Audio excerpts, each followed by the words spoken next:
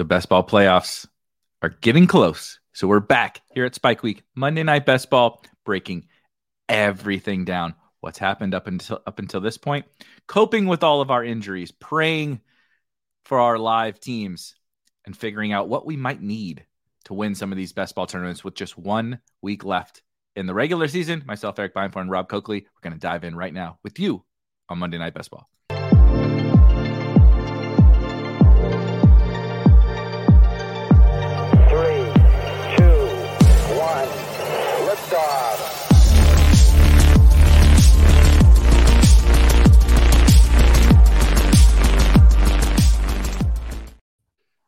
All right, Rob, it's been a minute.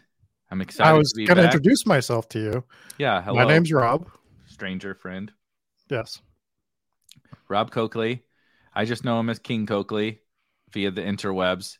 But I am excited to be back, and thank you guys for joining us. It's all a little mini hiatus. Look, I understand plenty of people are out there doing content every single day, but we took a small little mini break during the course of the season. I do lots of DFS content and sports betting content and the radio and all sorts of fun stuff. And so I sort of let Rob kind of run the show there for a few weeks. And we are back because the playoffs are about to be here. The fantasy playoffs, the best ball playoffs. If you play on FFPC, I guess you've kind of already been a little bit in the playoffs, but where it really counts for us in all of our best ball tournaments, it's about here. There's one more week. We got one more week to pray that some of our teams that are outside of advancing somehow sneak their way up into it. Although, Rob, what I want to start with is the typical cliche that everyone says, oh my gosh, this year it feels like the injuries are so much worse than every single other year. But what I will say is, it does feel that way. So I am a walking cliche. I am that cliche. But I also think this year in particular, it has just felt like we can't get out of a single week without someone going down to a long-term or season-ending injury. And it always seems to be very, very like impactful players, and not just impactful players like, you know, that individual player, Mike Williams, right, goes down early in the year. But like a lot of these guys have like this cascading effect to the whole best ball kind of experience where, you know, so all the way from like Aaron Rodgers and J.K. Dobbins in week 1, Aaron Rodgers in particular, people that drafted him are not feeling very good, right, when he goes down. But then you have people who drafted Garrett Wilson and Breece Hall based on the fact that Aaron Rodgers would be there. The whole reason why you drafted them was that they would be here, right? Then Joe Burrow goes down. The whole reason why you draft Ja'Marr Chase is not just Ja'Marr Chase, but you didn't draft Ja'Marr Chase would not be the 102 if Jake Browning was the quarterback, right? And we knew that Jake Browning was the quarterback. There's been so many of these injuries like that, of course, to quarterbacks. I know there's the stat going around that this year, like just 2 fewer quarterbacks or something like that have played. But it's the quarterback play is so bad across the league now that it feels to me like quarterback play is so bad. We're having so many injuries to running backs, wide receivers, tight ends. But then even the guys that are left standing, right? Like, do you feel good about having Garrett Wilson? Do you feel good about having Saquon Barkley? Do you feel good about having, you know, a lot of these guys that have also been impacted, right? Joe Mixon was struggling to get there with Joe Burrow. Is Joe Mixon going to be the guy with Jake Browning? And as this team continues to lose, there's just so much to kind of start to take in that I'm sure everybody feels like this, but I certainly do. As I scroll through my teams, even the ones that are advancing or scoring a bunch of points, I'm still looking at them like, is this one really is this really going to win Best Ball Mania? Is this really going to win the DraftKings Millie? And I find very, very few of them to be ones where I'm super duper excited about. But when you do find that one, it feels like, okay, this is what I did this is what I wasted all this time for, that I navigated all these injuries and I have 18 live players and some of them are pretty exciting or whatever. So it's this weird balancing act, I feel like, at this exact, you know, point in time during the season. It also might be why you don't lend yourself to drafting one specific type of build, right? Because if you went just mid QBs this year, for example, if you were like, I'm not even just saying the elite QBs, because you know who I am. I'm all about the elite QBs. But if you tried to say, I'm going to take the middle of the road quarterbacks, the guys that are getting drafted in the 8th to the 10th round, that's going to be like my sweet spot for QBs. I'm not going to do the elite QBs. I'm not going to do the punt QBs, right? Your advance rate is probably decimated right now. Unless you just locked into Tua and Dak Prescott, then that's the only time that you're really looking great. And I don't think anyone was like, I have to draft these two guys. Russ as well. Russ is having a very okay season. But for the most part, you're losing Anthony Richardson. You're losing Kirk Cousins was a big one that got Daniel lost. His advance rate. Daniel Jones, right? Like Deshaun Watson, who wasn't having a great season, but was still in that range. So if you were very heavily drafting mid-round QBs, your teams are probably dusted, right? And maybe that's a lesson for me for other things, because I went heavily elite QB. It's great this year. What happens if only 3 quarterbacks get hurt next year and it's Lamar, Hurts, and Mahomes? I would right. I'd have to sell my dog probably. That's probably where I'd have to be right now. So I'm never going to be a guy that's going to be 8%. Everything needs to be balanced type of guy. But I think what I'm learning this year is reining it in on certain situations. I think I got too in over my skis on J.K. Dobbins. As much as I loved him, as much as I thought he was a value, I got over my skis on it, right? I think the other thing that we can bring up, other than injuries, and we can hold this if you'd like, but we got to learn that even the smartest people in the room suck at player evaluation. They're just bad at it. People that I respect are bad at it. How many times this year have you heard that Kyren Williams is not a good football player? Right? Kyren Williams, he's not going to be a good football player. He's not this, he's not that, he's not the other thing. Same guys, same exact guys. And I'm not pointing you out, Eric, because you never were like this on Kyren, but it's the same guys that were like, Rashad Penny's a smash in the 12th round because of his player profile, because of the type of player he is. He's a smash. He's funny you bring up 2 of my highest owned players who could you possibly get more like opposite ends of the one guy's not even active on game days and the other guy is like basically the biggest hit of the entire draft season. Really funny. Just smashing, right? Like Kyren smashing. But and people are still saying Kyren Williams not a good football player. Looks fucking good to me. Sorry for swearing. Looks pretty good to me. We do have to adjust. I feel like sorry to cut you off, but the whole like he's not a good football player. I do think the player evaluation thing requires like not a reset, but a little bit of a reset in that sometimes I think we do he's not a good football player and like judge it based on kind of flashiness a little bit, right? Like he's not a good football player because he doesn't play like Adrian Peterson, right? Or he doesn't hit home runs like Breece Hall does, or something like that. And look, I love Breece, and I do think Breece is very good, and I drafted a lot of Breece partially because I think he's good. But there's also like different varying types of good, right? Like Larry Fitzgerald was a very different kind of good compared to Jerry Rice, but they were both very good. And I'm not trying to say Kyren Williams is Larry Fitzgerald, but like stylistically, Kyren Williams is a very different kind of running back. I totally understand that, he does require volume, right? And he requires to be in a situation that can allow him to kind of get some of these goal line touchdowns, which of course he's going to get playing with Matthew Stafford. But like, that's also part of the point. You have to be a certain level of good to earn that role and never come off the field for Sean McVay, right? Like Cam Akers, some people thought was good, could never earn that role.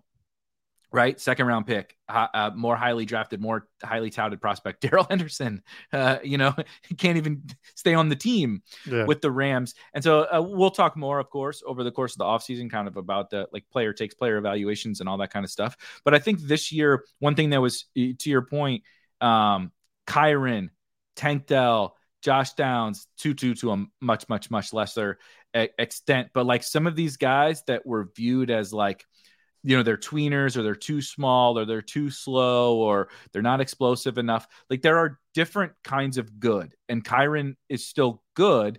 He just may not be good in the way that like you always want your running back to be good. Like, of course, if I had a dream, I would want all my running backs to look and run like Adrian Peterson and catch like Christian McCaffrey. But like they don't have to be like that to be a really good fantasy asset. And we saw that with, I guess we can sort of use that as a segue into a Tank Dell, right? Tank Dell is very, very, very good, but he's 5'8", 170 pounds, right? And not that fast. He's fast, but not, he's not a, Tyquan Thornton ran a 4.2, right? Like he's not that fast. And so I think it's going to be important, when we get to the offseason to think through some of that player evaluation and what does it mean to be good, right? Because I think we have an idea once we've seen the production, whether it's good or not, but like, what does it mean to be, that unproven guy, and how do we assess whether he's good, right? Like, I think some people thought Zamir White was good, and Zamir White might stink. And those people also might have thought Kyren Williams was bad, and Kyren Williams also is probably good. So like figuring all that out is super interesting. Yeah. And we're not going to hit 100% on this every year. I mean, Uncle Andy brings up one of my big misses.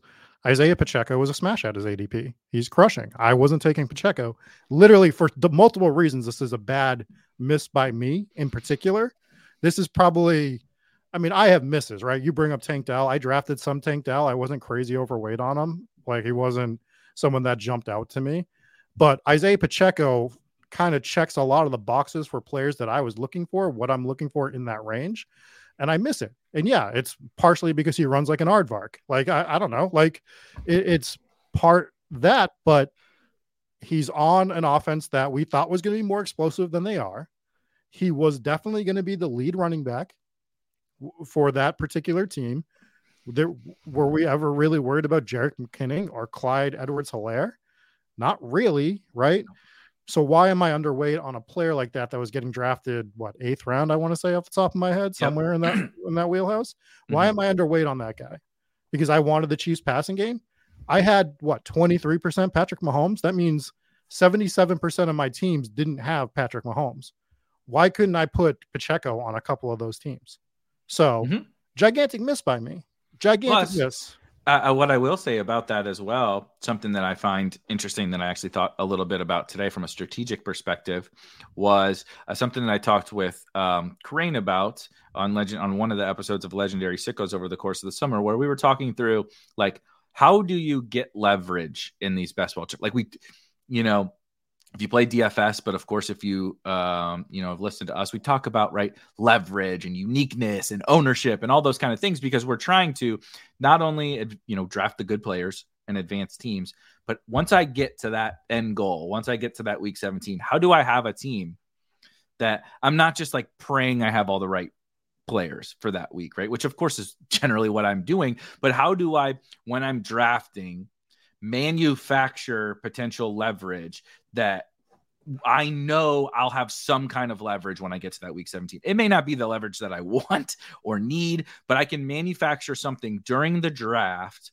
that says, all right, if things go according to plan for this team, right? I draft like I'm right.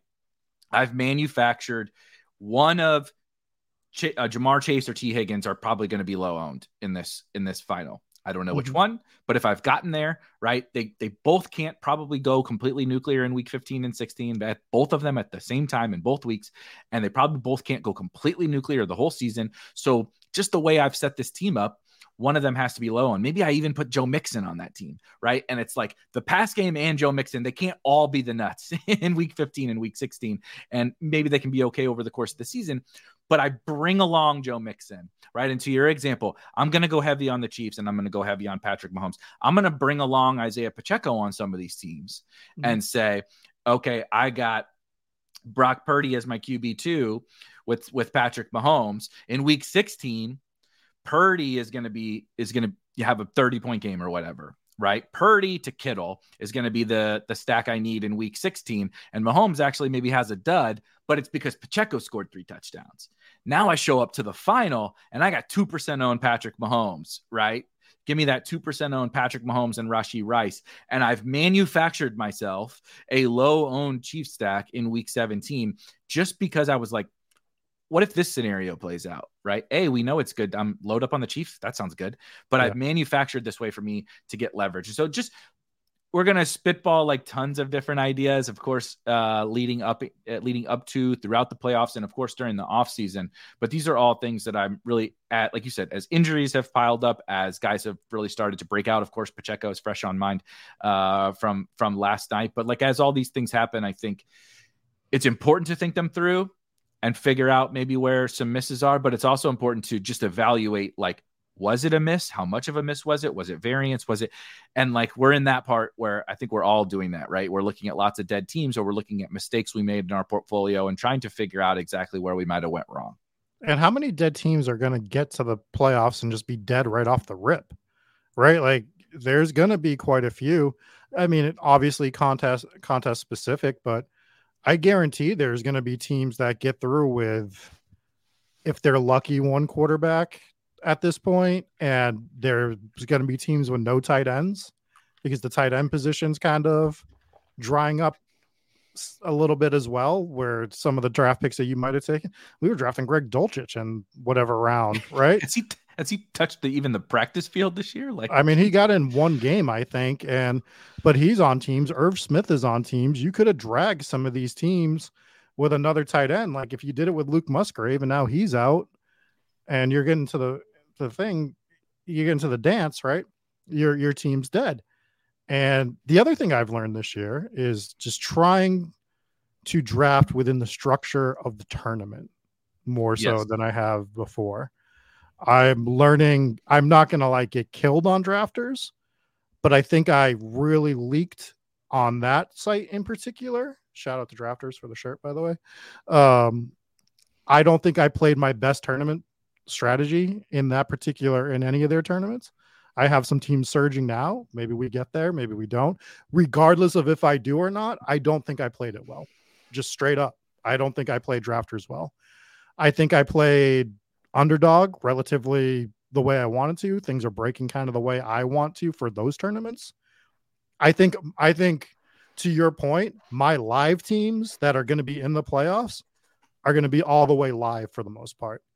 Because of players that I drafted, with the exception of, I mean, Dobbins is like the one guy that I might drag to some of these teams. But I mean, I just feel like my underdog teams are relatively live. That doesn't mean they're all going to get through to week, 17 or anything like that. But I feel like they're stronger than the field consensus of teams. Could mean nothing. And I think DraftKings, I was relatively strong there as well. But I really leaked in Superflex contests this year. I was real bad at those. I have one super team that I don't know how the hell I drafted this team.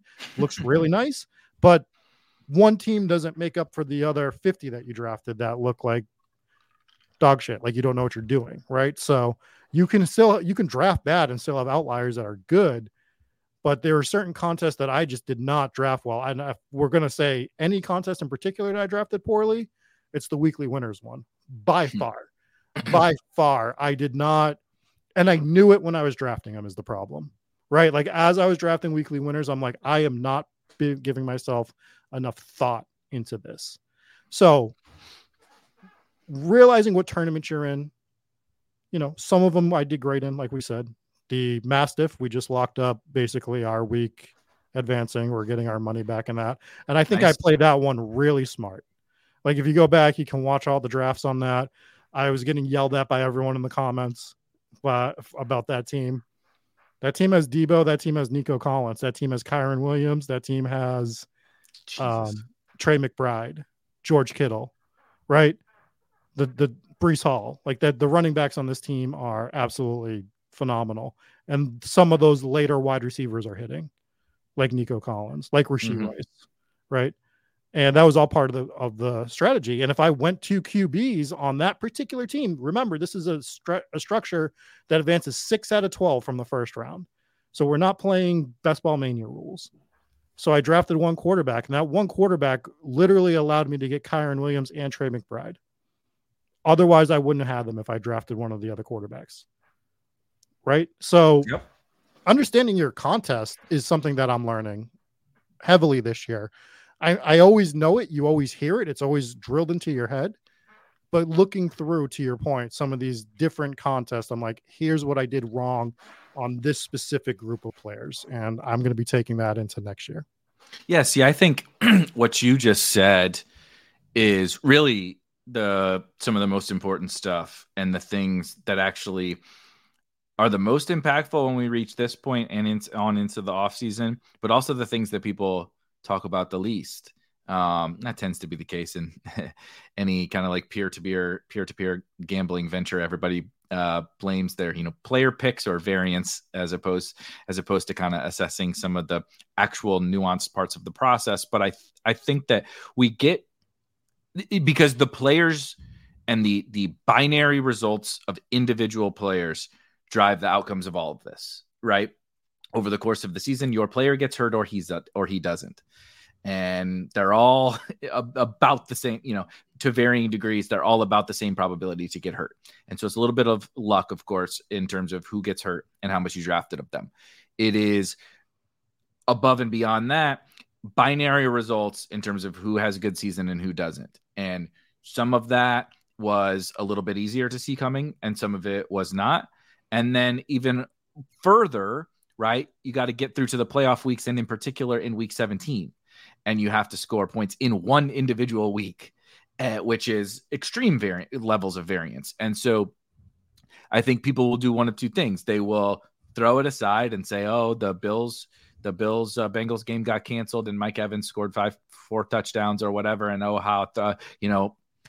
whatever, I don't know, it's just variance. And I do lean a little bit more to that direction, generally speaking, but I think you can play into it from a strategy perspective. But then on the flip side, people will do I should have known about this player, or I knew about this player, or I told you about this player, or everything is very, we saw the results. I should have known, or I did know.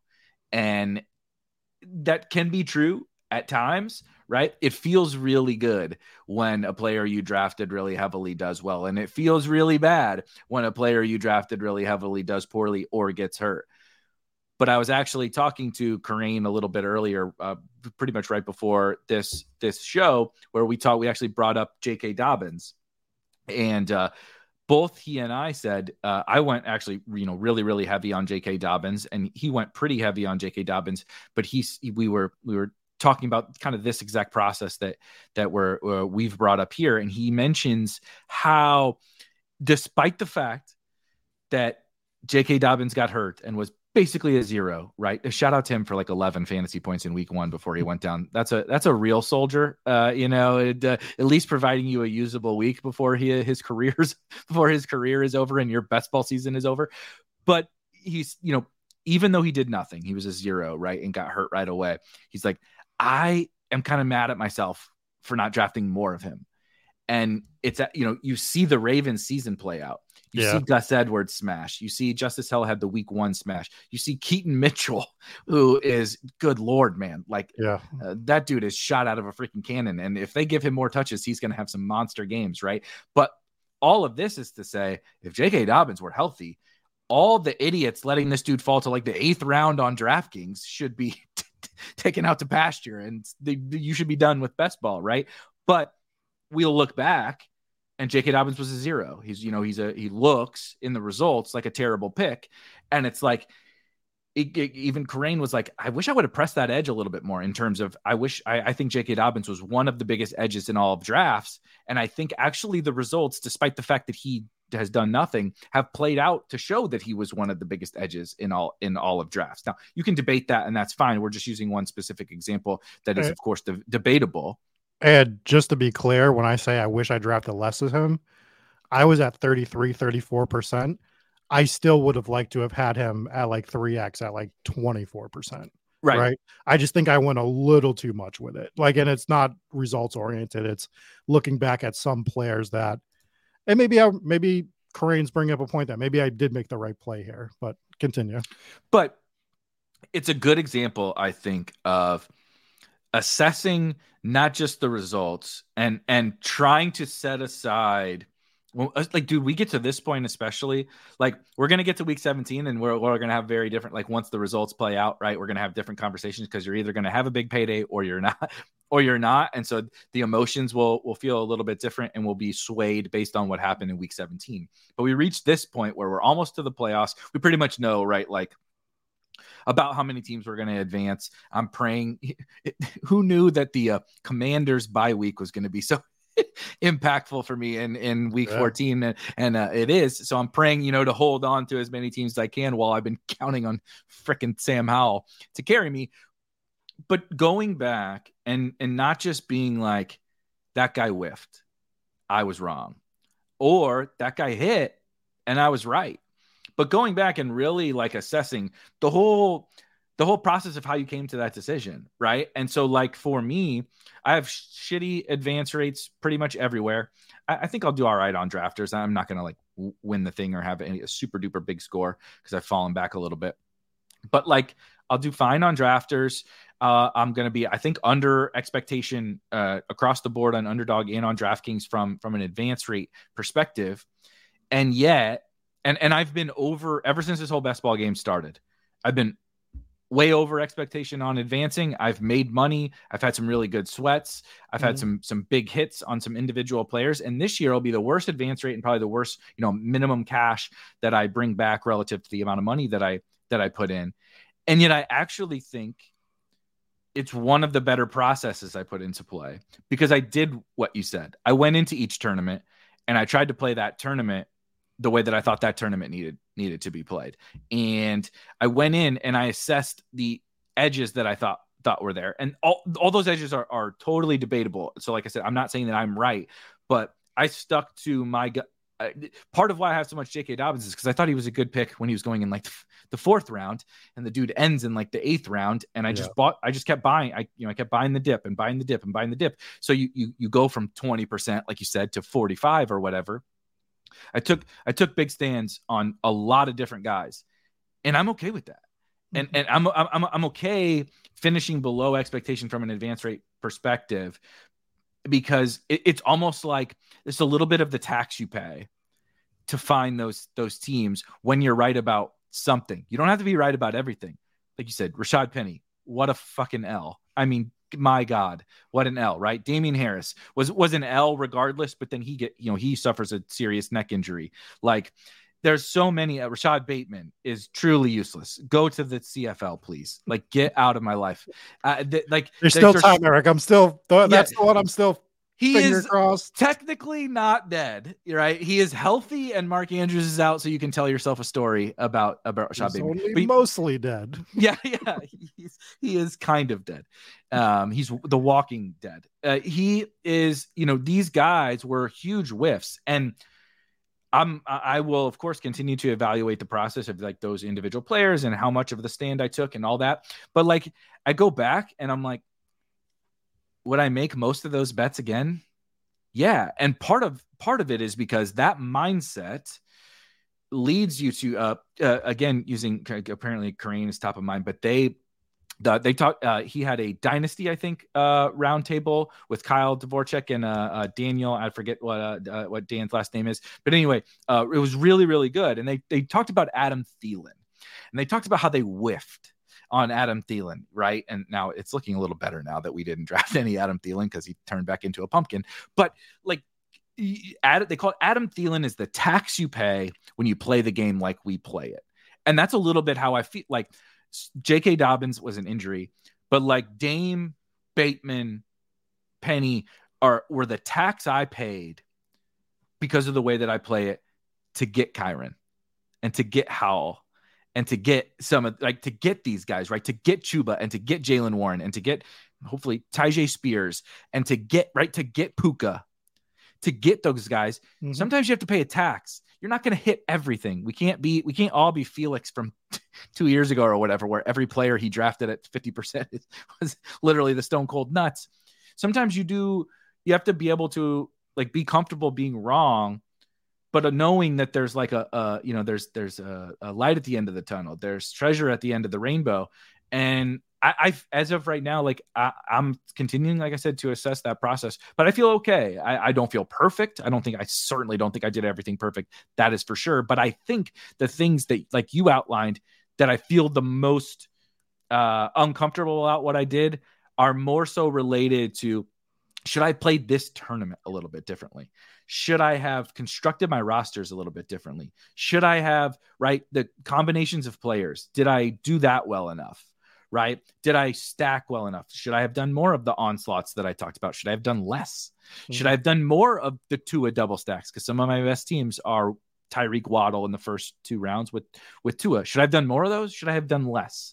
Right? That has nothing to do with the fact that Tyreek Hill is a monster smash. That has to do with the fact of all the small micro levers that I'm trying to pull. And I think it's important to me personally, but I think if you're one of the sickos following us, watching us, hanging out with us in the Discord, that like, that's where we hang our hat, man. Like, honestly, I know the player stuff it's important, of course. And that's ultimately where the money is won. The players are the chess pieces, but like, it's a lot of variance, dude. It is with the individual players. And like I said, sometimes you can be right and be wrong.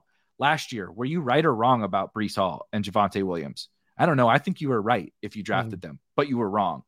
J.K. Dobbins. I think I was right about J.K. Dobbins. But I was right. My bank account doesn't care. Right? Yeah. My bank account doesn't care that I was right about J.K. Dobbins. But like, there's no Euro right points for these tournaments. Yeah, I don't get to go to the bank and I say, look at all these Sklansky's. I got 45%. I got thousands of dollars of J.K. Dobbins. Would you accept a donation to my bank account? Obviously, no.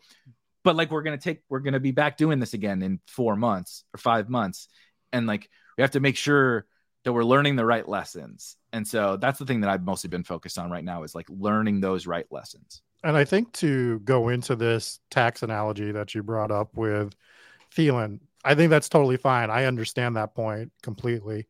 I do think there's an outlying, and we were talking, me, you, and Hacker behind the scenes, trying to evaluate something for that we can possibly use next year to help with some of this stuff. And it's pulling not levers just on teams, but the levers you pull on certain players and what their value to the team is, right? Yes. Where Thielen, yeah, we didn't like Thielen. I didn't like Thielen. I didn't draft Thielen.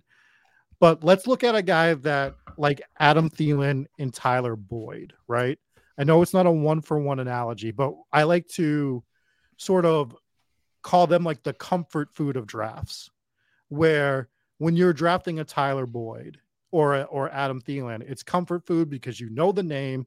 It's comfortable because he's been there for you before, right? This is a comfortable player for you to draft. And you know what? Tank Dell is not a comfortable player for you to draft.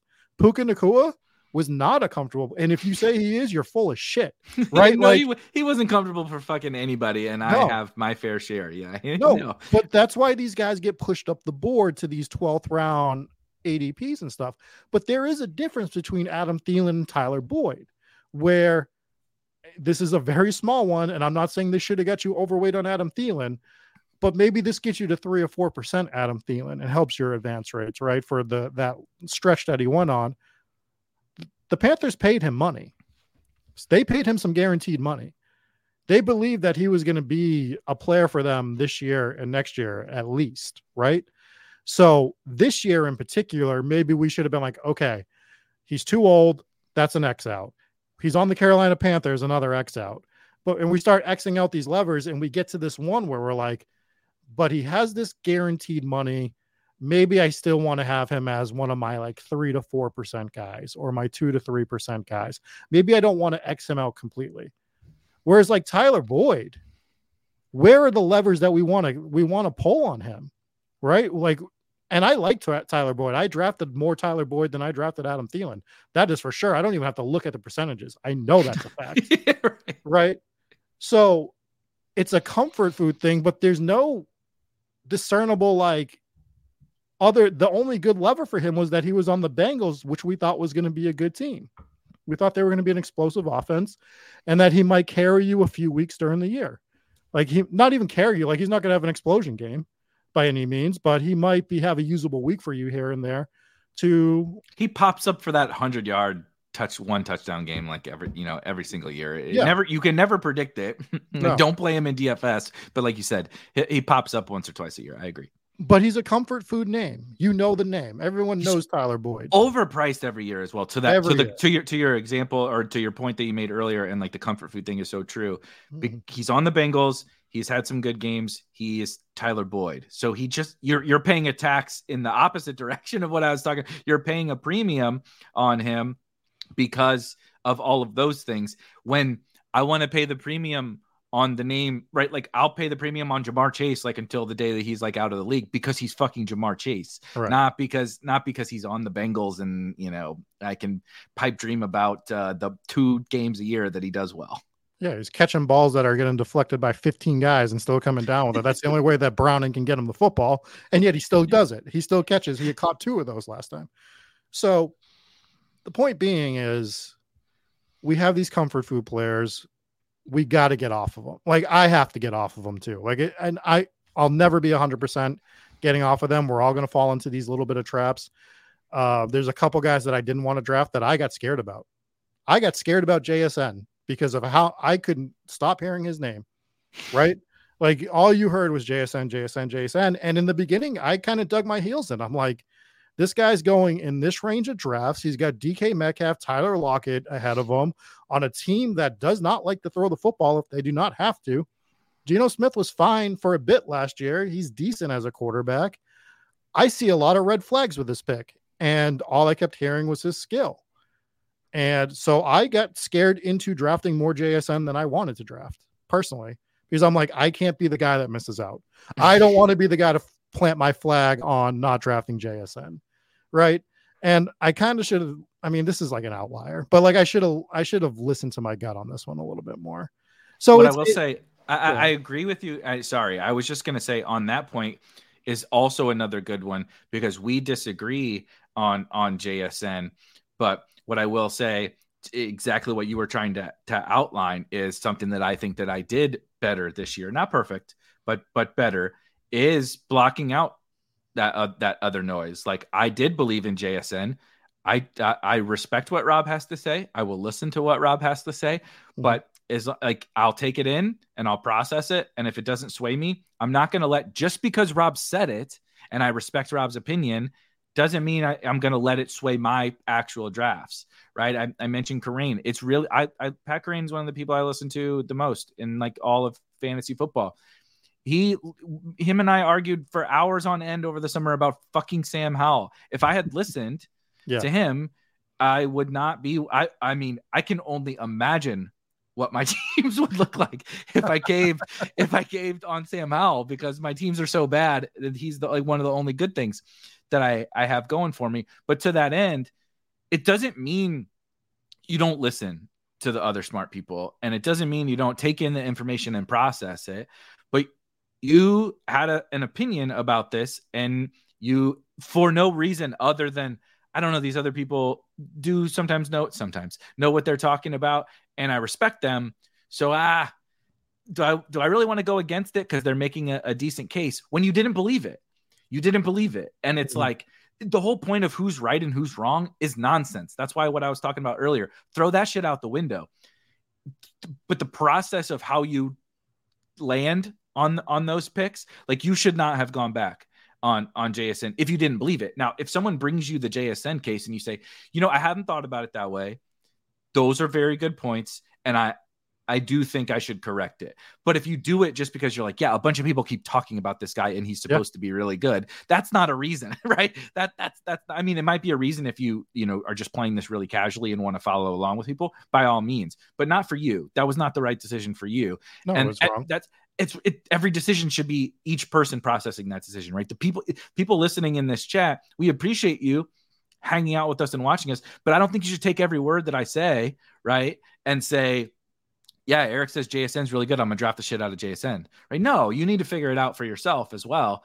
And so, like, that's the stuff. Like, that's the stuff we have to figure out, is when do you take that thing in and say, okay, I do need to course correct a little bit because these points about JSN are really good. When do you take that in and you say, I respect you, I understand why you're drafting JSN, but I don't agree, and I'm not going to do it. And make sure you toe that line, you stay that course. And it's tough. It's really hard. Yeah. It's really, really hard. There was 2 guys for me this year that were like that in particular. It was JSN and it was Darren Waller. And I went 2 different ways with it. JSN, and I didn't go overweight JSN because I still had, and I'm kind of fine with the way I played it, where I just kind of hit that 8% or a little bit less of JSN, and I'm like, I'm kind of fine with that. In theory, maybe I should have leaned in a little more. I don't think I should have had 0, is what I will say right now. I don't think I should have had 0 JSN, but maybe 4%, right? Like maybe he should have been. He should have been a guy that I'm like, I'll sprinkle him in here and there. Darren Waller, I couldn't be sold It's your on. Adam Thielen. It's your Adam Thielen. Sorry, again, but it's the same thing as your Adam Thielen thing. You know, vastly different reasons why you land there. But you're saying, you know, maybe there was a valid reason to have it on certain teams to have Adam Thielen on that team. So you end up with 3% instead of 0%. The JSN can be the same thing. There are certain teams where you start a robust team and you take Mahomes on that, right? Or God forbid, you have Mahomes, Kelsey with running back starts. You need some juice at wide receiver. Yep. You need some late season upside at wide receiver. So like, okay, maybe JSN, I need to hit a home run. I don't need Deontay Johnson. I don't need Deontay Johnson on the team. I need a home run. So JSN, figure out where that chess piece fits in, as opposed to, right. And God knows I fall into this. Like there's certain names, like you just don't see them. You just don't see the names. And so again, figuring out when they're the chess piece, the 3% chess piece, when they're the absolute stone cold, never draft 0% guys, and when they're, you know, how you manipulate exactly how much you draft and on what teams you draft guys is like, again, that's the stuff. That's the stuff we need to figure out. Yeah. And in between all this, in between the JSNs and the Adam Thielens and the Darren Wallers, I do think there's guys, especially in that range, that if we start talking about these levers, we can easily find reasons to be 0% on them, right? And being 0% on those particular guys, and you know, you're Tyler Boyd. I think Tyler Boyd is a great case to be 0% on Tyler Boyd. I don't think you needed to draft Tyler Boyd at all this year. Maybe it sounds like I'm being results oriented, but if you look back, I think the arguments for it are there to be like, I don't want Tyler Boyd. And I say this because we start talking about these other guys. We start talking about Tank Dell and Puka Nacua and Kyren Williams. And I'm going to say Keontae Ingram, right? Like, I know it hasn't worked out for him this year, but I think it's important to throw in some of the guys that it doesn't work out for, but could have. There was a case for Keontae Ingram at one point this season, right? Well, so, yeah, Michael Carter's going to fucking smash on the Cardinals as the backup running back. You're like, what has happened? So that point being, if you're Xing out some of these guys, it allows you to bring up some of these other ones, right? We talked about my Mastiff team. I have Kyren Williams and Trey McBride on it. How many people have that combination of players in general, because they were both 18-round picks? Who was bringing up Kyren Williams to the 17th round until the very end of the draft season, right? So even when they were, like, so many teams had already been drafted already, you could have been one of the guys that was like, I'm going to bring up Kyren Williams. That way I can take Trey McBride as my third tight end, right? Who was already going undrafted in general too. So like, yep. So these are the guys that we could have hammered on, right? Like, and brought them up. Tank Dell, Josh Downs, like these guys. I think Jaden Reed started going a little bit higher. Mingo's starting to hit a little bit. He started going up a little bit. Hyatt's starting to look like he has a little bit of juice going on too that we could have brought up. So like, and all of these guys are young and have outs to being the players. And we see it every year. We talk about it every year. We're not drafting some of these guys to smash in week one.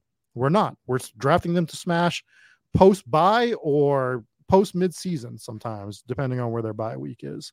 And they start hitting. I mean, we brought Rashee Rice up. It was right? But what's the difference between Rashee Rice and, you know, Jalen Hyatt at the time? The offense that they're on, I guess, maybe but that's a 7-round difference between Rashee Rice and Jalen Hyatt at the particular time when we were drafting, not knowing what we knew. There was way more concerns with whatever the Chiefs offense was going to be. Kadarius Toney was going 6th round. We had Sky Moore going single digit rounds for a little bit. Like the Rashee Rice pass seemed like it was a lot harder to get up, but he got there. So if we're going to push, doesn't that one feel so like you look back now and you're just like, oh yeah, that was a clean path for him to get there. But all summer it was just like, I don't know. And like people didn't love Rashee Rice as a prospect, and like he was fine, right? But he was flawed. And it was just like, it's so funny to look back. He's such a good example of like, you see it now and you're just like, oh God, yeah, he needs to play more now still. Like I can't believe he needs to play like 90% of snaps and he's playing like 70. But it's like, we didn't even know if he'd get on the field. Like we legitimately did. Like Richie James hasn't done anything, but like I really liked Richie James because of all this that we're talking about here. And we look back and it looks, this is such a good example of, it looks like, oh yeah, Rashee Rice. What do you mean? Second round pick, Chiefs. His only competition was Tony and Sky Moore and MVS. Like, of course he's a smash. What do you mean? Of course. But like, you didn't know that in July. Nobody did. And the Chiefs didn't know. I did with how much I have, but no, I did not know. But the Chiefs didn't know because why wasn't he playing so much earlier in the year if the Chiefs knew that he was the guy, right? You know? Yeah. I mean, but we still had him high. He was still going higher than a lot of these other rookie wide receivers. And it's like, but why? And it's working out, but we could have been on Puka. We could have been on Downs. We could have been on Tank Dell, right? We didn't like the Texans offense in general. I didn't. I stand by some of the biases I had against the Texans offense. CJ Stroud's having the best rookie quarterback season of all time. Like, in my opinion, I don't think there's been a rookie quarterback season that's been better than CJ Stroud's. There's some that are okay, but he looks like a seasoned vet out there. Yep. Who the hell could have predicted that? In general, rookie quarterbacks suck. Look at Jordan Love, right? Jordan Love, this is his 15th season in the league. The first season he gets to start, right? And he looked like ass for 3/4 of the season so far. It looks like he's finally putting it together, but he's been around the NFL for years and years, and he still needed a learning curve here to start putting it together against it. And if he keeps it or not, we don't know. But Stroud looks like he's going to keep it. Stroud is just the real deal, man. Like, I'm willing to stamp that. I know I'm not being like crazy by saying that, or one of the only ones. The rookie of the year has it locked up. And I think we all know. I am interested, just a quick aside on Stroud. Without Tank, Tank's their best player other than Stroud. Yeah. I know Nico has been good and just popped off for freaking 200 yards yesterday, which was wild. But I there was a long conversation. Again, I don't want to rehash this one about Justin Herbert and exactly how good Justin Herbert is and the Chargers and all that kind of nonsense. But people are so quick to say, well, Justin Herbert hasn't had any weapons, right? They've all been hurt, which is malarkey. Keenan Allen's missed like 7 total games over Justin Herbert's whole career. I really don't want to hear about the lack of weapons. I know Mike Will's been hurt, but he's had Austin Eckler, right? He's had. Imagine what some of these teams would like. Mac Jones is like, what do you mean Justin Herbert doesn't have any weapons? Like, buddy, I'm throwing to Tyquan Thornton and Pop Douglas, and like I don't want to hear about lack of weapons, but it's getting thin for CJ Stroud, and Tank Dell was their best player. And like Tank Dell wasn't just good for, similar to how Stroud is not just good for a rookie. Stroud is just good for an NFL quarterback. Tank Dell was not just good for a rookie. Tank Dell was just good for an NFL wide receiver. He was like a really, really good wide receiver. Legit. So you remove that. Nico's good. Is Nico like carrying an NFL offense to the playoffs, even with good quarterback play? I don't know about that. I think he's good. Noah Brown, coming back should help. But I'm fascinated to see down the stretch here, because like people will make that case a lot about like, oh, when we throw a bone to the quarterback, it's like, oh, he didn't have any weapons, right? And sometimes that's true. Sometimes quarterbacks are missing weapons, and that is the problem. But also, like, Patrick Mahomes won a Super Bowl throwing to a bunch of corpses, and we're seeing that those guys are corpses now. Look at all of them. None of them are on the field for the Chiefs. The ones that are back are not playing, and the one that left can't get on the field for the fucking Patriots. So, like, speaking of which, see the 2006 Patriots as well. Yeah, 100%, exactly. And so, anyway, long-winded way of saying I'm very, very interested to see what happens with Stroud down the stretch. And of course, Tank was. I think Tank and Kyron were, for sure Tank because he was healthy all season up until this week. Just it doesn't get more home run from a fantasy pick really than Tank Dell and Kyron Williams. And it just sucks, man. It really, really sucks for everybody. If you did pack your bags, like trust me, I feel for you. We've all been there. It's really, really brutal. And for it to happen right before the fantasy playoffs is really like just a real swift kick to the groin. But it's not over. And, if you have Texan stacks, the positive thing about hitting on someone like Tank or like Kyron or like Josh Downs or like Puka or whatever is they were very late picks. And so if you happen to construct a roster around them, they helped you probably carry that team to the playoffs. Now, if you can get somebody else to step up, if you have a Stroud, Nico, Tank team, right? Maybe Dalton Schultz is on there or something too. You're okay. Like it's not over. You're very annoyed and angry, but it's not over. And I was going through some of my teams this afternoon. I have almost none with the full roster on any site, on any tournament, on any site. And I drafted, I should have redid the math, but we approached 1,000 teams. Yeah. We approached 1,000 teams, and I have almost none with the full roster. So, like, if you're sitting there looking at your teams triggered and tilted because you go through it and there's dead spots everywhere, know that that's everyone. Everyone is dealing with that, and even the teams that you run into in the playoffs that do have full teams, like 3 duds from some of their guys, and you can beat them. This game's crazy. This game's absolutely crazy. I'll keep telling the story until the cows come home. The best ball team and the best ball sweat I've had in this entire journey was the team I drafted with Pete on Pete Overzet's one of his best ball streams 2 years ago, that we got 8th in the Best Ball Mania 2 finals. And similar to J.K. Dobbins, this is probably why I'm biased and holding out hope for my teams. It's because this is J.K. Dobbins all over again. But we drafted a 0 running back team. Raheem Mostert on the 49ers was our first running back, drafted, I believe, in the 8th round, 7th or 8th round. And he got hurt on the first drive of the season. So it's not over. We nearly won Best Ball. We were right there to win Best Ball Mania, and our first running back that we drafted, and we only drafted 6. So we only had 5 more. I had 5 more running backs to make it through the whole season. We played shorthanded and nearly won the whole thing. So it's not over, even though it feels really brutal, and it feels brutal for me. Like I was saying, I'm going through my teams, and it sucks. It sucks at this point in the season, but everybody's going through it, and all it takes is one. One team is going to make your whole season. Your whole season is defined by one team. Yeah, and just for that example, I have J.K. Dobbins down on my Mastiff team, where the other running backs, though, are Pollard, Breece Hall, Roschon Johnson, Tyjae Spears, who might look good with the Derrick Henry stuff, and Kyron Williams. So yeah. we made it up, but we don't make it up if we don't have Kyron Williams there. Like, yes. That pick, I'll never forget that. No matter what this team does, understanding the structure of that Mastiff tournament, and I was talking to you about this too, like behind the scenes. I'm like, I think I'm going to do this. Like, what are your thoughts? And we had a discussion about it. I think we were both on the same page. For this structure, slam dunk. Just a slam dunk, right? It was one of the smarter things. I shouldn't even say this. I don't want it to be.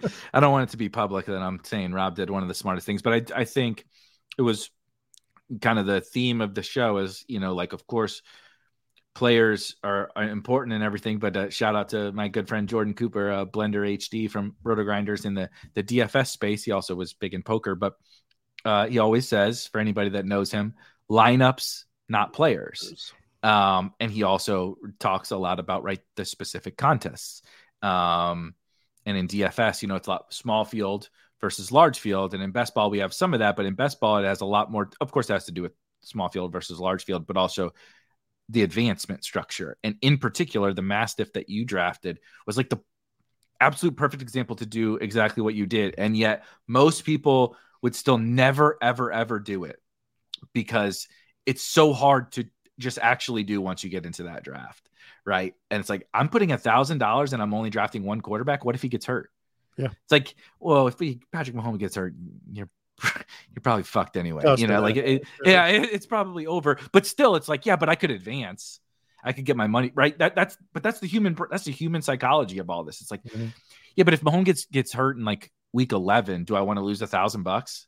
Because I could still get my $1,000 back. And it's like, yeah, but like if he stays healthy, you're gonna get that $1,000 anyway, and now you got a real shot to win this thing, and your team in particular has a real shot to win this thing and got the $1,000 back because this is the other part. It's a little bit right. You could have easily drafted Zamir White or whatever on that team, but that's the point. You gave yourself a shot to find Kyren. You gave yourself a shot to find the right picks, and the only thing you can do is give yourself a chance. That's the hard part of the human psychology is like, you got to push back on the fear of the risk and give yourself a chance to find the home run. And you did it in the right tournament and you played it perfectly. And that's like a shining example of how you should play this game. But it also shows you, I mean, just go read the comments on those YouTube videos and you'll see the competition you're playing against. And I'm not trying to call anybody out in particular because I can't even remember who said what, but it shows you the level of thinking that goes into tournament selection and what you're doing in particular tournaments. I think we're all guilty of it to an extent here and there, where our brain goes to the $10 DraftKings, the Best Ball Mania, and we're like, this is the way I'm playing it. I need to draft because of this. And that was my weekly winners problem, I think, in general. So I think we all do it, but I think if you're going to play different types of tournaments, you really, really, really need to understand that structure of that particular tournament and understand the type of teams you should be drafting in them. And that's a big takeaway I've known it since, the first year, since I drafted like 7 teams. After I drafted those 7 teams, there's a lot of things I did wrong. It was some of the first talking points that you and other people brought up is like understanding the structure of your team, and knowing your contest. But I think that every year you can find ways to help understand that even more, right? We have to be. Yep. Dude, if you're not learning more as you do something, stop doing it. If you can't learn anymore for the thing that you're doing, or you refuse to learn anymore, you need to stop doing it that moment because you are not giving yourself the opportunity to do better in it. Like, you're just not. So I think that's going to be a big takeaway for me. There's a few other things, but that one in particular is going to be something, because I want to play all these different tournaments, right? I love the eliminator tournaments. What's the right way to draft for that? I had a fun team like for a while, but like what is a right structure for that? It's not drafting one quarterback because you're dead. So that's the inverse of that whole thing that we just talked about.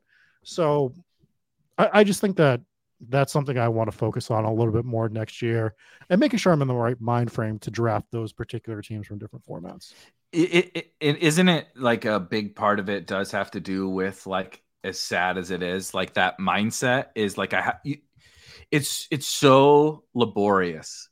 The summer is like, it's fun. We all love the drafting, but at the end of the day, you're like, it's a grind, dude. Like, it's you got to show up and draft several teams every single day for months and months and months with certain goals in mind.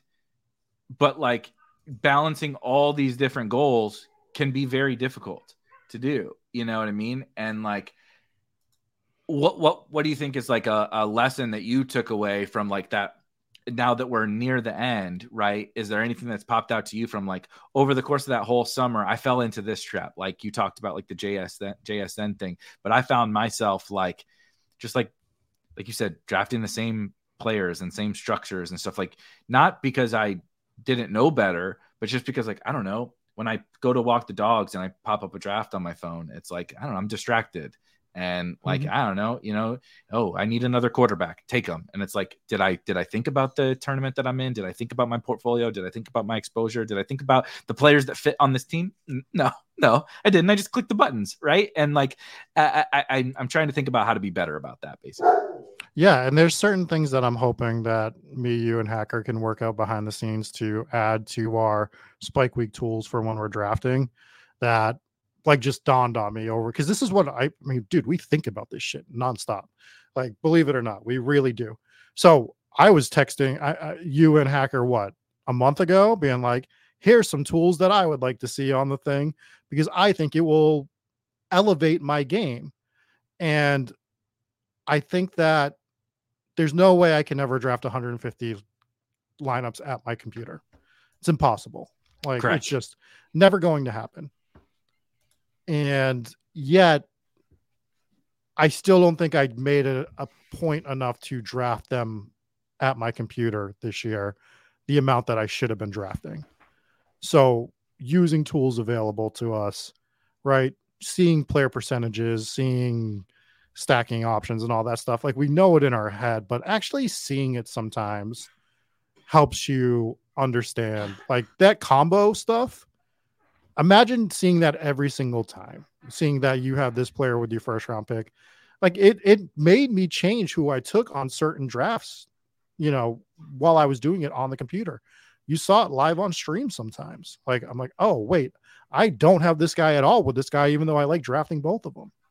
So, you know what I mean? Like, it's all about understanding how to play better. And I think for me, that is something I really want to strive to do next year, is make sure that I'm using the tools available to me more. It doesn't mean I'm going to draft 100 teams with the tools, but a third, if we're being honest with ourselves, 50 over the course of 3 months, I can make that happen. Right. Yep. So I don't know. What about you? Is there anything you're looking? That's a very good one because, like I said, I draft when I'm walking the dogs and cooking dinner and all that kind of stuff, and you can't like sit down at your workstation or whatever and do that. But definitely making a point, because, like you said, I think it's hard to describe, and folks that are watching and or listening that have the Draft Hacker can speak to exactly like what you said. You learn things while you're in the draft and make smart, informed decisions while you're in that draft that you wouldn't otherwise make, that make your teams better, that make your portfolio better, that you're just, like you said, sitting on your couch watching, the baseball game or cooking dinner or walking the dogs or whatever. You just wouldn't make that because your human brain can't process all that information that quickly, right? And yeah, imagine seeing that you have 16% George Kittle and 12% Jalen Hurts, but when you look and you're getting to that point, you're like, oh shit, I have 16% Kittle, I don't want to draft anymore. But then you see you don't have him with Jalen Hurts. Right. Like, you learn I feel like when I used, and shout out to Jonathan, says he can't draft without the hacker, you learn something in every single draft. I feel like, and this is coming from drafting 1,000 teams. So I went through 1,000 times, and every time I sat down and drafted with the hacker, I was like, wait, I don't have this guy with my second round pick, because like my settings was a lot of the player combination stuff, like you mentioned. And for anybody that doesn't know, the Draft Hacker, there's a link in the description. But when you draft, right, you can set up the custom settings. There are so many settings now, I can't even, like, so many customizable options to see on your screen while you're drafting. I can't even, we built it. I can't even keep track of how many are on there. But it is so powerful. And also, you can have it help you how you want to be helped. Right. Like, I wanted to be helped with all the player combination type stuff. I wanted to know who I have with my first round pick, who I have with my second round pick, right? Who I have with my quarterbacks, who I have with those kinds of things. Because I want to see exactly like what Rob said. I want to see when I get to the 7th round, am I subconsciously, without knowing, taking that 7th round, that same 7th round guy. I may like 4 7th rounders, but I take the same 7th round guy every time with my first round pick, right? All my Tyreek teams have whatever 7th round pick, right? And like, there may be a reason that I may want that. Bateman or Dobbins, right? They play in week 17. Maybe Dobbins is on all my Tyreek teams, but do I want him on every team? But right. I just keep, because we talk a lot about the levers that you pull right during drafts. The correlation is one of those levers. So Dobbins is one of my favorite players. The Ravens are one of my favorite teams. I'm a little bit more of a 0 RB drafter, so he might be my first running back. And he correlates. I take lots of Tyreek. I take lots of Waddle. It's like, yeah, when you're walking the dogs, it's like you're thinking about those levers in real time, and you're like, oh, yeah, Dobbins, dude. Easy. Don't have a running back yet. I got Tyreek. Boom, Dobbins. Easy game. When you sit down at your computer and you pull up the hacker and you're like, oh my God, 90% of my Tyreek teams that happened because I'm doing that. I'm going through that process, going up that ladder. I'm like, okay, need a running back. Loved J.K. Dobbins is my highest ranked player, correlates with Tyreek. Boom, click every time. Just auto click every time. And then you sit down and you're like, okay, I love J.K. Dobbins. Every Tyreek team might be a little bit. I might be taking this a little bit, right. And maybe you want that, right? And that's totally fine. But that's up for you to decide. And there's no way to figure it out unless you're using that. And so obviously we're talking about the tools that we have built. So it feels like a little bit of a sales pitch, but honestly, it is, as a best ball player, build your own fucking tool for all I care. But do this. Like you should evaluate your teams in real time of all that kind of stuff. This is an awesome question / comment from Joey that says, do you feel the uncertainty of Josh Jacobs and Jonathan Taylor with their contract situation, Saquon to a much lesser extent, but Saquon to a lesser extent, made you draft different? And yes, for me, it absolutely did. Jonathan Taylor in particular. I didn't budge on Josh Jacobs, which is funny because maybe he was the one I should have budged on. I don't know. Although my best BBM team, literally highest scoring BBM team, has Josh Jacobs on it. Shout out to me. Rest in peace. Yeah, exactly. Nothing more triggering than going through, you're below average advance rate. All your players are dead or inactive on game days. Sam Howell's about to have a bye, so you're going to lose some more teams, and you're like, let's look at my good ones. Let's be glass half full for a few seconds and look at them. And the very first one you pull up has the second round pick you literally never wanted on any single team.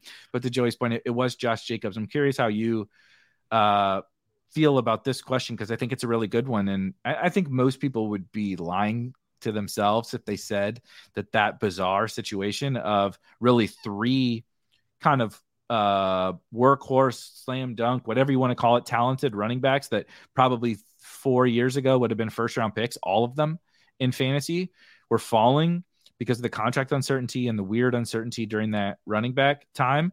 And I didn't budge on Jacobs. I didn't really budge on Saquon either. I feel good about that one.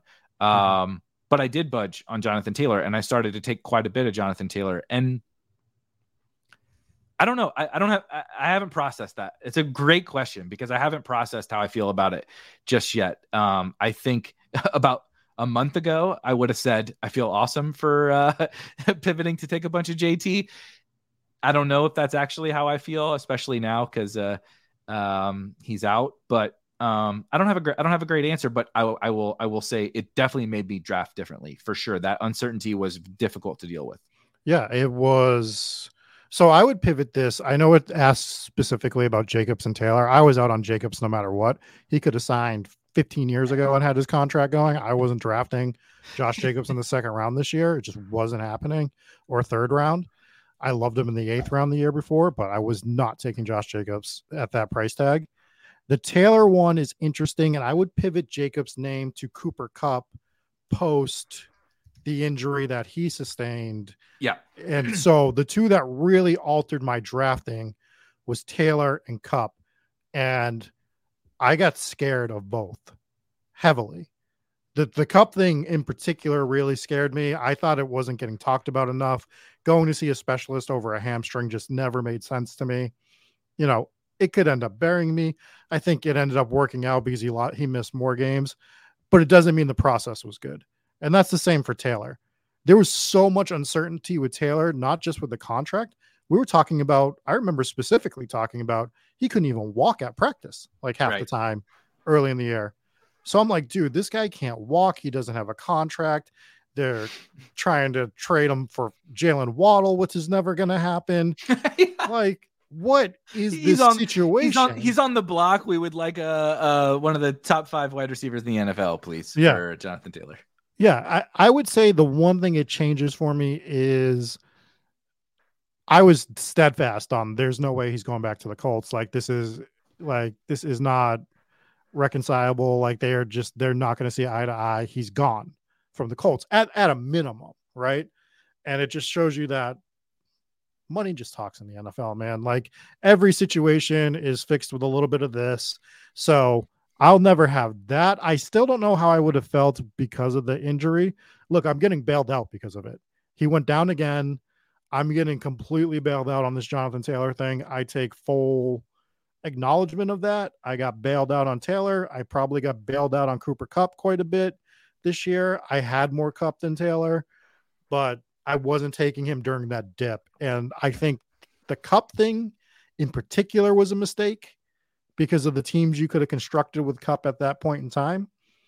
And the Taylor one, I think the situation was so outlandish that we're not going to see something overly similar to that again, that I feel fine with the fade overall, but it still was probably bad process wise. If that makes, I know that's like me middling it to a degree, but it's just such a weird situation with Taylor this year that when are we going to see that again? Realistically, I think with the injury too, and the contract exactly thing. This is another good one. And shout out to Joey for a good question. I'm definitely going to think a lot more about, but I think that it's one where, again, there's definitely no right or wrong. Like Cooper Kupp was falling to the second round in drafts. Jonathan Taylor was falling to the late third, fourth, whatever. And then of course he goes on IR right away afterwards to make you feel like you're having good process, and then he goes immediately on IR is a real another kick to the groin. Add it to the list, the never ending. This is Santa's list of all the kids toys, same length as all of the kicks to the groin from the best ball gods this year. But I think you can make the case that says, look, this is Cooper Kupp. Using our projections and most projections that I know from a single game standpoint, projected as the number one, better than Justin Jefferson, better than Jamar Chase. Now, there were reasons he went after them, as we've now seen.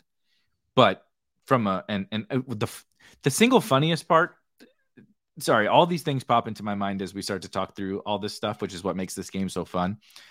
But it's one of those where we talked earlier about how like last year Javonte and Breece, this year Dobbins. Like you were probably right, but you ended up wrong. Cooper Kupp, I heard tons of, well, Stafford's old and can't stay healthy, and so I can't take Kupp. I can't take Kupp here. I got to take Kelsey over him or whatever, right? Or of course CMC or Tyreek. I got to take because Stafford can't stay healthy, and it's like, well, actually, I know Stafford missed a game, but like Stafford's been fine, and Stafford's balling the fuck out. By the way, for the Rams, he is as good as ever. It's Kupp that can't stay healthy. So you were actually wrong. But you got it right with the player. But if you just say this guy's been going in the top 5-ish all year and he's plummeting because of this news, I'm going to ignore all the signs and ignore all the maybe good logic about the injury and all that and just say you're never going to be able to build a team like this with Cooper Kupp over the course of this tournament ever again. Right. And I'm just going to do it. I'm just going to take him with all these unique combinations, right? Like, obviously he hasn't hit, but imagine the CeeDee Lamb Cooper Kupp teams, right? Imagine the AJ Brown Cooper Kupp teams. Imagine Christian McCaffrey Cooper Kupp or whatever combination. If Cooper Kupp was just Cooper Kupp, we would all be like, oh my God, underdog at support at underdog, Throw those drafts out, please, because that's not. You gave them Christian McCaffrey and Cooper Kupp. That's not fair. They should have been the 1-2, right? But we would be thinking about that. Jonathan Taylor is a little bit similar. This is one of, if not the best running back in the entire NFL, plummeting because of this weird, crazy uncertainty. And like and I did do this. I just said, I'm just taking him, man. Like late third, like sometimes there was a handful of times early fourth. JT, I'm like, I get it. I get he's walking like a grandpa. I get all this other stuff, but I'm never going to be able to get this opportunity again, ever. Like maybe in best ball ever. So I'm just going to take it. Those ended up wrong, but that was the results. Were they wrong? I don't know. I don't know. I don't have the right answer, and I don't have the answer to whether it was right or wrong. But I think those are really fun kind of conversations. So shout out to Joey for asking it. What I will say, and I won't take a lot of time saying it, is if it's just contract related, it's never going to stop me from signing a player. Like 9 out of 10 times, it's just going to be fine. I mean, who was the main guy that sat out this year? Chris Jones from the Chiefs, and he sat out one game. Right? I mean, come on. And he's old. Yeah. And he's old. JT's young, JT and Saquon are younger. Chris Jones like 30 or something, right? That's why I still drafted Saquon here and there. I was still underweight because I didn't like the Giants at all this year. But if it's just contract, there's just no way that I'm gonna let that get in the way of drafting guy. And if it starts to get some in the fall, then yeah. Really quickly before we wrap, just this comment from Olaf reminded me.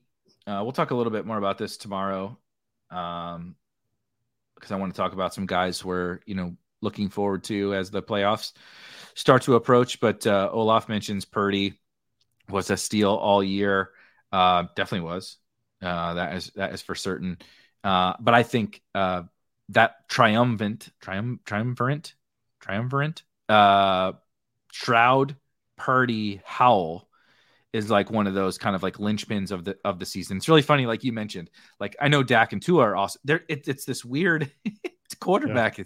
What a mindfuck quarterback is this year. Yeah. You have the elites doing the elite things, and then you have Dak and Tua in that middle 8th round, 9th round, or whatever, and then you have these dudes at the back. Purdy, Stroud, and Howell. And like, you don't want anybody else. Like, those are the only dudes you want, right? Even the healthy guys. Don't want Stafford. You don't want any of these other guys. You only want those guys.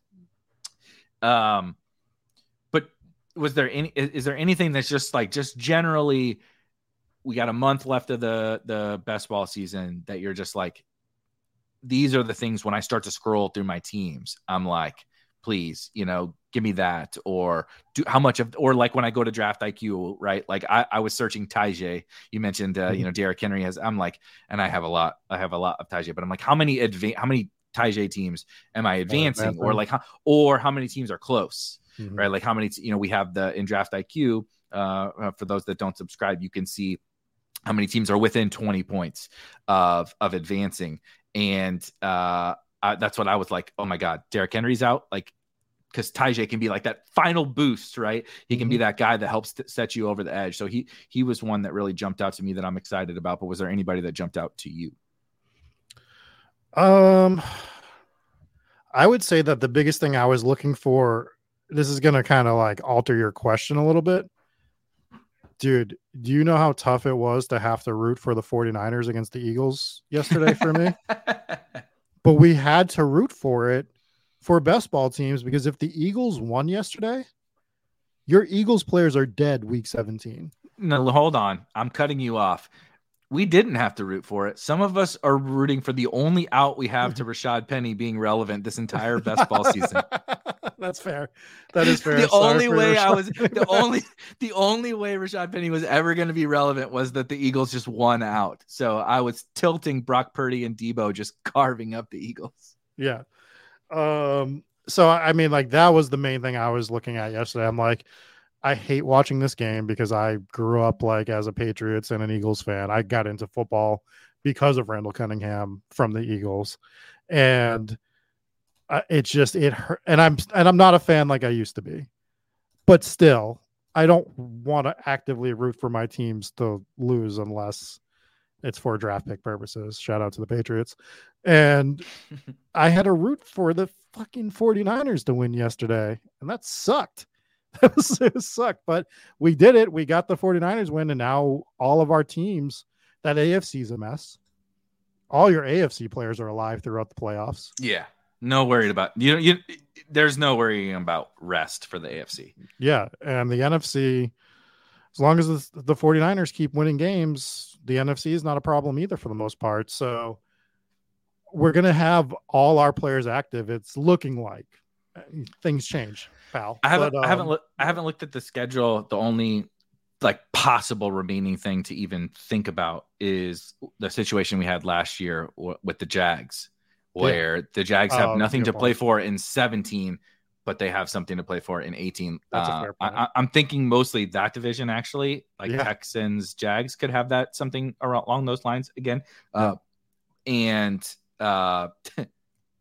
NFC South is so bad. It's so bad. Do we have to just relegate some teams out of that? Like do we have to have an NFC South team? Because it's going to be the Falcons. The Falcons are going to make the playoffs, which is disgusting. Desmond Ridder should be contractually obligated to never start an NFL playoff game. But at home. Yeah, at home. He's literally going to play at home against the Cowboys in round 1. But they could have nothing in week 7 because they're only playing for the They're not going to win the wild card.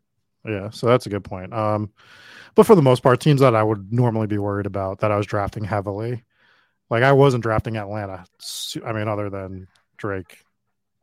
Drake London. We're recording during Monday Night Football here. We're about to get out of here, so everybody can go watch actual Monday Night Football instead of the pregame show. Monday night best ball. But shout out Shuby. Shout out to the Bengals. Actually, they said this week that they need to see what they have in Chase Brown. They basically know their season is over, and they need to see if Chase Brown is going to be a part of the future, because certainly Joe Mixon is not a part of the future. And I don't have the game on yet. And apparently Chase Brown is playing ahead of Joe Mixon. I have had now 3 people text me, is Joe Mixon not playing? Like, LOL That's Mixon. Awesome. I have LOL Mixon. Is Mixon not playing? LOL Mixon is my messages. But so, yeah, we'll maybe be talking a lot more about Chase Brown tomorrow. So join us tomorrow, same time. And afterwards tomorrow, you can go watch some Hometown Ghost Stories with Rob and see some more ghosts other than just your best ball teams. Other than your best ball teams. we will see you guys tomorrow. Peace.